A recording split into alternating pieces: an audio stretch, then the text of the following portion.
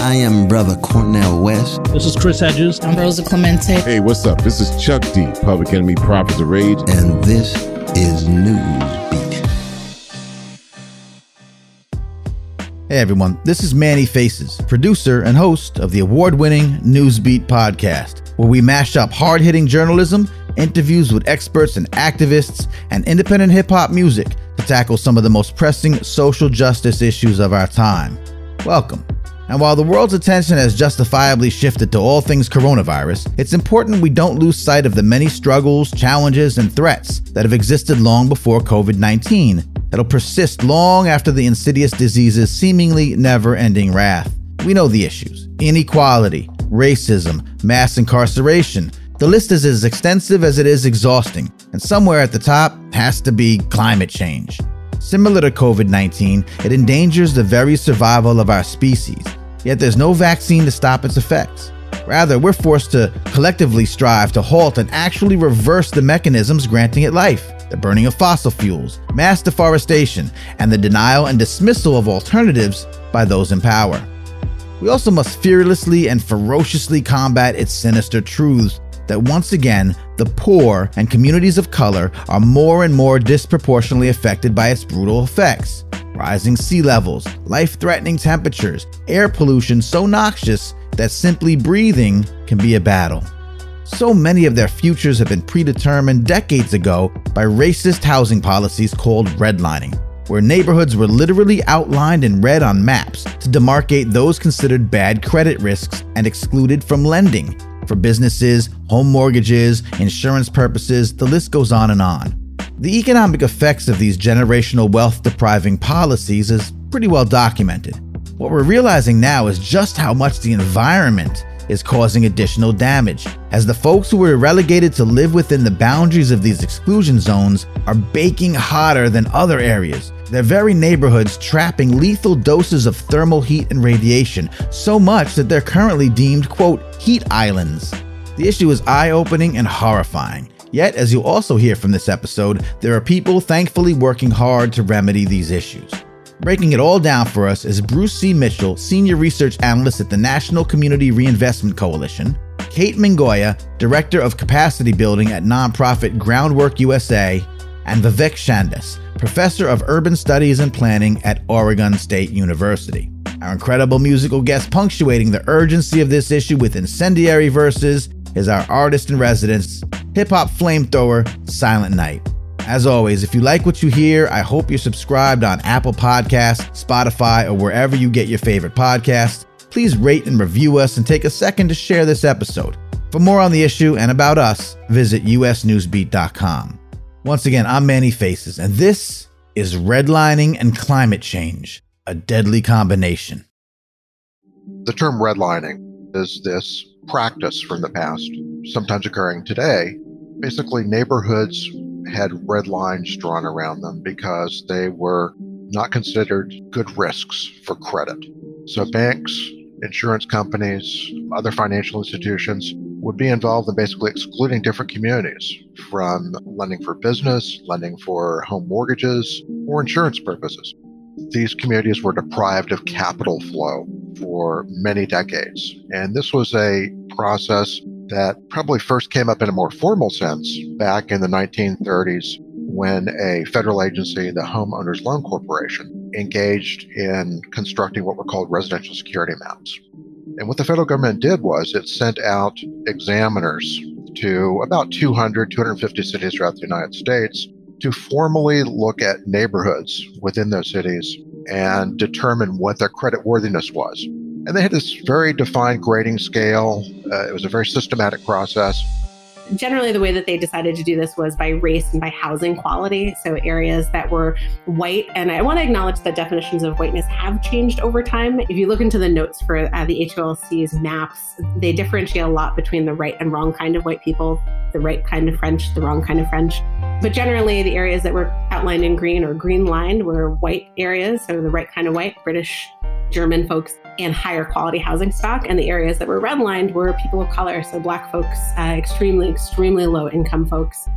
And those areas were outlined in red and were redlined. And in between, you had the government sort of struggling with how do we feel about Eastern European people and are Polish people really white? And it's something that I think is interesting is sort of how did people get into these areas to begin with to be surveyed? And there's a really long history of municipally led segregation, which I think you guys covered in one of your other episodes of Baltimore saying, hey, there's certain percentages of people of color and white people that are allowed to live on these blocks. And often these low-income folks and these recent immigrants and these people of color were originally settled into low-lying areas or areas that were already hotter or wetter or close to industry. So there is a very, very, very long history of race-based segregation related to housing way before redlining even came into the picture. And that is that although it may be true, morality cannot be legislated, behavior can be regulated.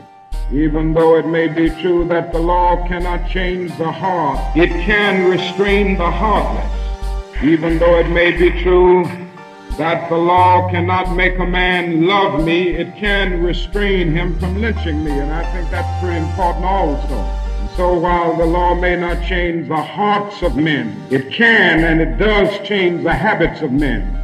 There is a need for fair housing laws all over our country. I can see no more dangerous trend in our country than the constant developing of predominantly Negro central cities ringed by white suburbs. This is only inviting social disaster. The only way this problem will be solved is by the nation taking a strong stand, by state governments taking a strong stand against housing segregation and against discrimination in all of these areas. These areas were deprived of capital, which meant it was very difficult to improve the housing structure within those areas, to start businesses within those areas, or to finance any kind of improvement. So it really put in place this structure of inequity in American cities.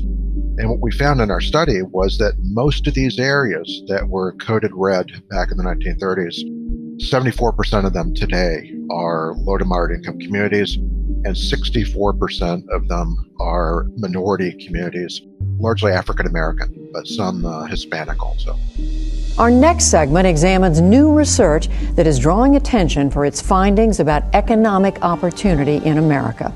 Jeffrey Brown picks it up from Is it still possible to climb to the top in America? In a paper released this week, a group of economists found the prospects for upward mobility, the theme of the American dream, haven't changed in the last several decades. Intergenerational mobility in the U.S., social mobility, is lower than virtually any other developed country for which we currently have data. And so the way to think about this is that upward mobility is quite low, unfortunately, on average in the U.S., and it's been persistently low for the past few decades. And so the question that we ask is, what is driving that difference in upward mobility within the U.S.? And we identify a set of factors, a set of correlated factors, such as segregation, income inequality, the quality of schools in an area, family structure, and measures of social cohesiveness, all of which are related to higher levels of upward mobility. And what that means is people don't have access to loans. They can't buy houses as readily through a home mortgage, which excludes them from wealth building opportunities, right? They're not able to store as much wealth in their properties, develop the equity in their homes, in their businesses that people in other neighborhoods that aren't redlined would be able to. So that's the most obvious kind of result of this, is that it really increased the racial wealth gap within the United States. It's a structural problem, a historical problem. Now with this bill, the voice of justice speaks again. It proclaims that fair housing for all human beings who live in this country is now a part of the American way of life. It's been 10 years since the economic recession, and credit has slowly returned for most Americans. In 2016, the number of conventional mortgages had risen 95% since the housing bust.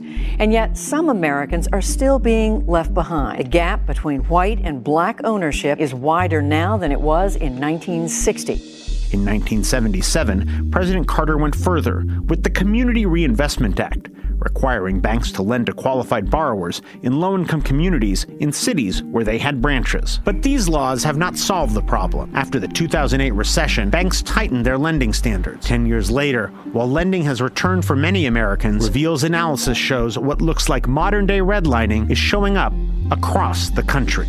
We have places like Washington, D.C., Tulsa, Oklahoma, Santa Fe, New Mexico. These are the places where they are more likely to be denied because of who they are.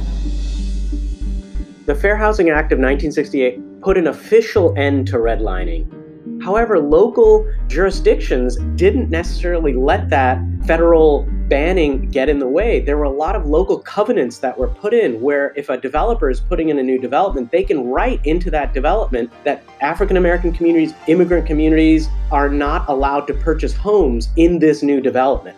And that's what we have seen in the past and what we still in many ways see locked in today. And so it has a lot of implications for how we move forward.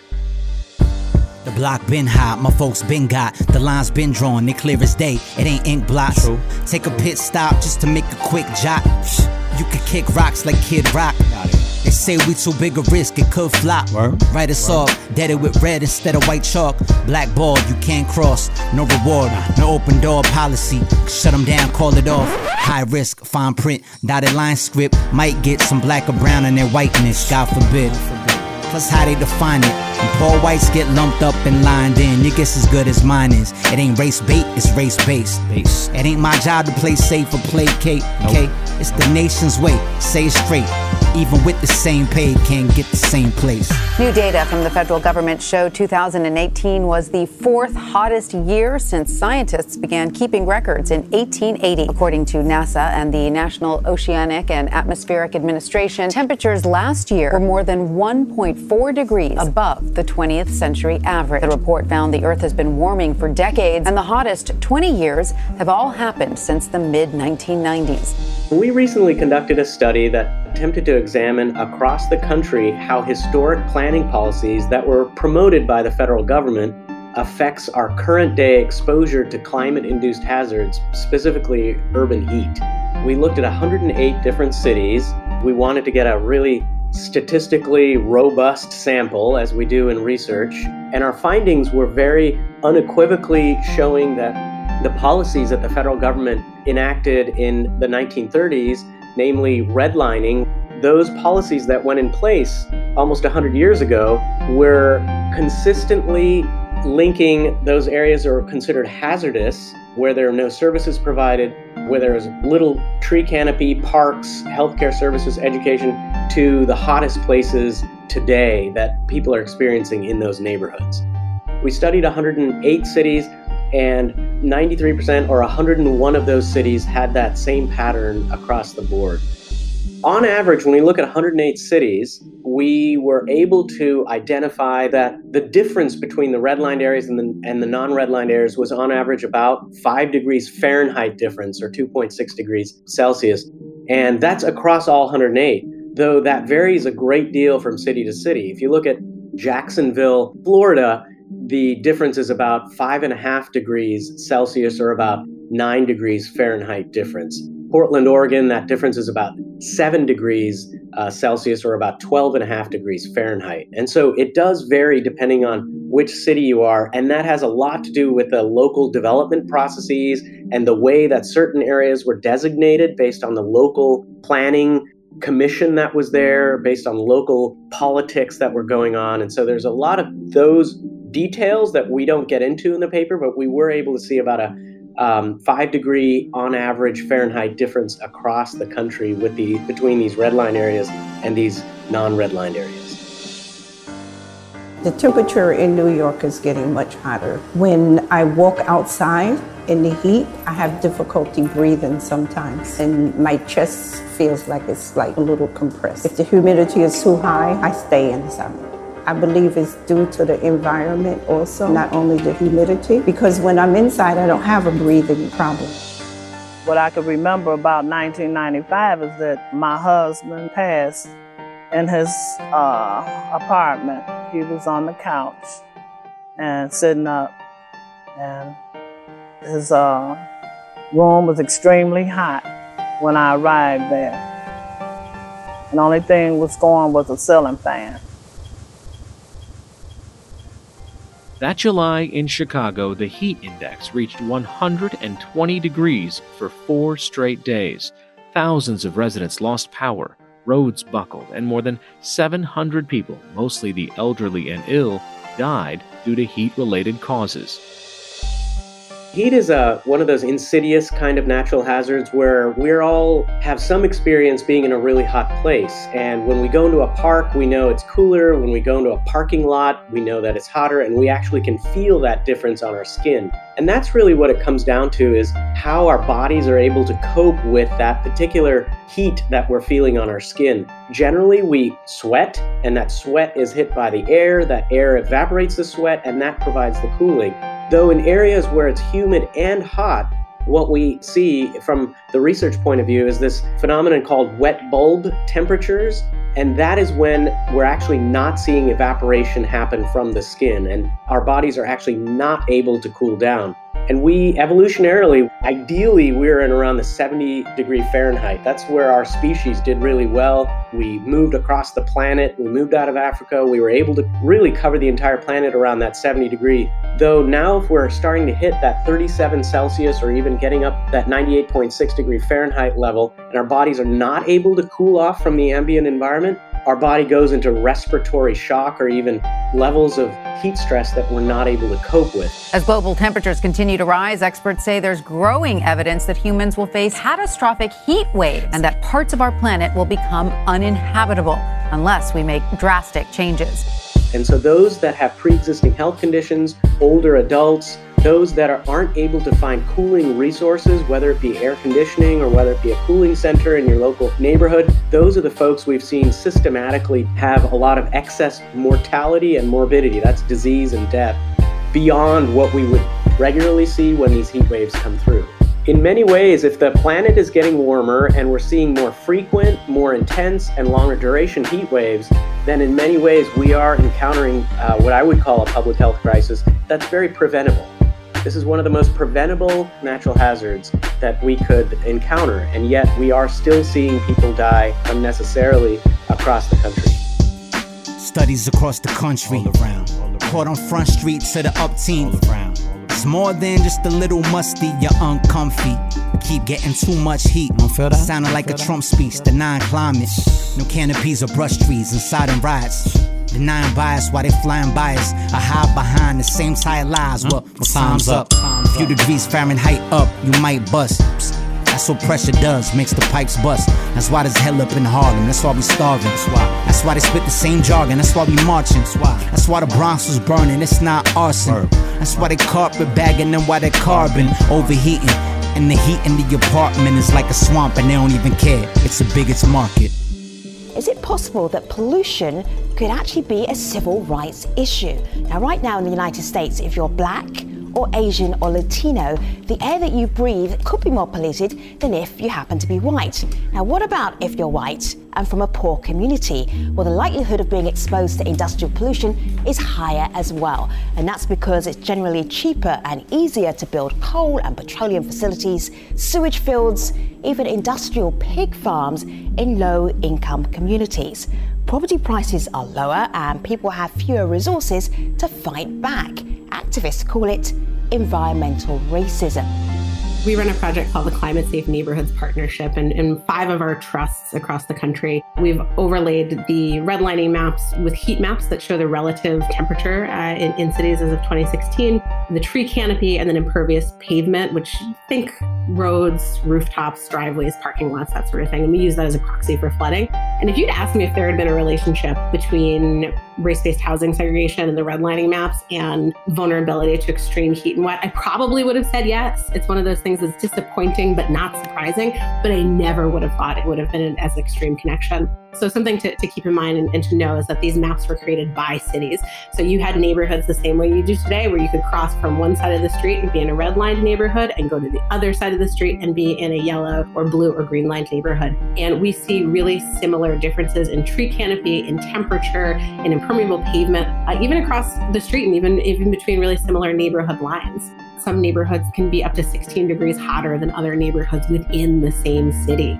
What that practically means, that is a portion of the city that's turning on their air conditioning and running a high bill. That's a portion of the city where if you have a medical condition that is triggered by heat, so I'm thinking asthma, I'm thinking kidney issues, heart issues, those are folks who are probably a little bit closer to ending up in the hospital than folks on the other side of town. So we see this really long legacy that has financial implications, social implications, those cultural implications related to the day-to-day lives of people living in these neighborhoods. So that the effects are long-lasting. A new United Nations report warns the impacts of climate change are increasing and inevitable. More than 100 scientists from across the globe put together the findings, the most extensive look to date at the effects of climate change on the environment. From the Earth's tallest peaks to the ocean floor, scientists warn no part of the world will be spared from the climate crisis. The consequences for nature and humanity are sweeping and severe. The United Nations Intergovernmental Panel on Climate Change released the unprecedented report, concluding that the planet can't keep up with global warming. The oceans, which act as a sponge for CO2 emissions, are at capacity, threatening to swallow up islands and coastal cities.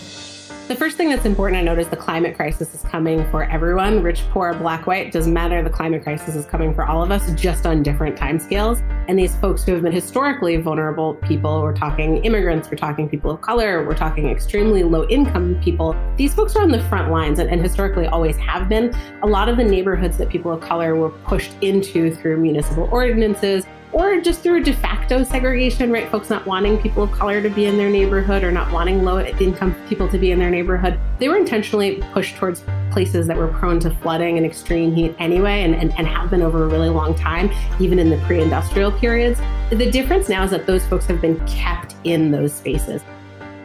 So it's the other thing that's really frustrating about this is that it's not just up to these communities that are suffering most in the climate crisis to find the mitigation measures. It's also up to them to convince people that there's a problem and that what happened in the 1930s is still relevant today. And this is really a conversation about structural racism. I've had conversations with folks in Richmond, California, and Richmond, Virginia, and Pawtucket, Rhode Island, where people have said, well, I don't really believe there's a connection. And looking at that data, being able to layer the map yourself, put down the redlining map, put down the heat, put down the flooding, building that argument with that data in front of their eyes has started to change some minds. And it stinks that the onus of that is on people who are suffering the most, but power is not given. There's an element of having to do that work, as unfair as it is. And one of the things that's nice about this process too is we're pulling in a broad array of allies to help not just help the community identify and prioritize their mitigation measures, but help to do that legwork of convincing folks that, yeah, this is a problem and it needs to be rectified. This is a legal issue. This is a cultural issue that does precede what's happening today. But, there's 50, 60, 70, 80, 100, 250 years of racial precedent that's led to where we are. Red line, red flag, red dawn. Red. Propaganda, read along, read along. Read along, read along. Same old song, a long opera. Red line, mercury, check the thermometer. Too hot. Heat islands, we being cooked alive in. Need a reprieve before we fry. Boundaries made of fire. Climate change may be the only thing in this world that's colorblind, but the system isn't, it never was. Basically for every issue that there ever was, there's racism at play. Could bet it cuz as much as some folks wanna play deaf and dumb, wet bowls don't dry, you left them hung. Freedom never run, you let it flood. Whole structure get undone. We gotta collectively level up. Well, there it is, everyone. Thank you for listening. Redlining, climate change, mass incarceration, how coronavirus disproportionately affects African Americans and low-income communities. These are just some of the many social justice issues we cover in our quest to shine a light, inspire, and spark change through weaponizing independent journalism and original hip-hop. We ask that if you too are passionate about such things and dig what we're doing, please make sure you're subscribed to our podcast. We would love if you took a moment to rate and review us and to share us on your social media platforms. And as I mentioned earlier, you can find all of our episodes along with accompanying stories, guest and artist bios, and much more at usnewsbeat.com. We want to give a special shout out to our parent company, Inbound Marketing, Sales Enablement, and Client Retention HubSpot partner agency, Maury Creative Studios, who make what we do possible. Please check them out at maurycreative.com and spread the love. And once again, thank you for listening. My name is Manny Faces. On behalf of the Newsbeat and More Creative Studios teams, we wish you health and perseverance during these trying times and long afterward. Until next time, one love. Peace.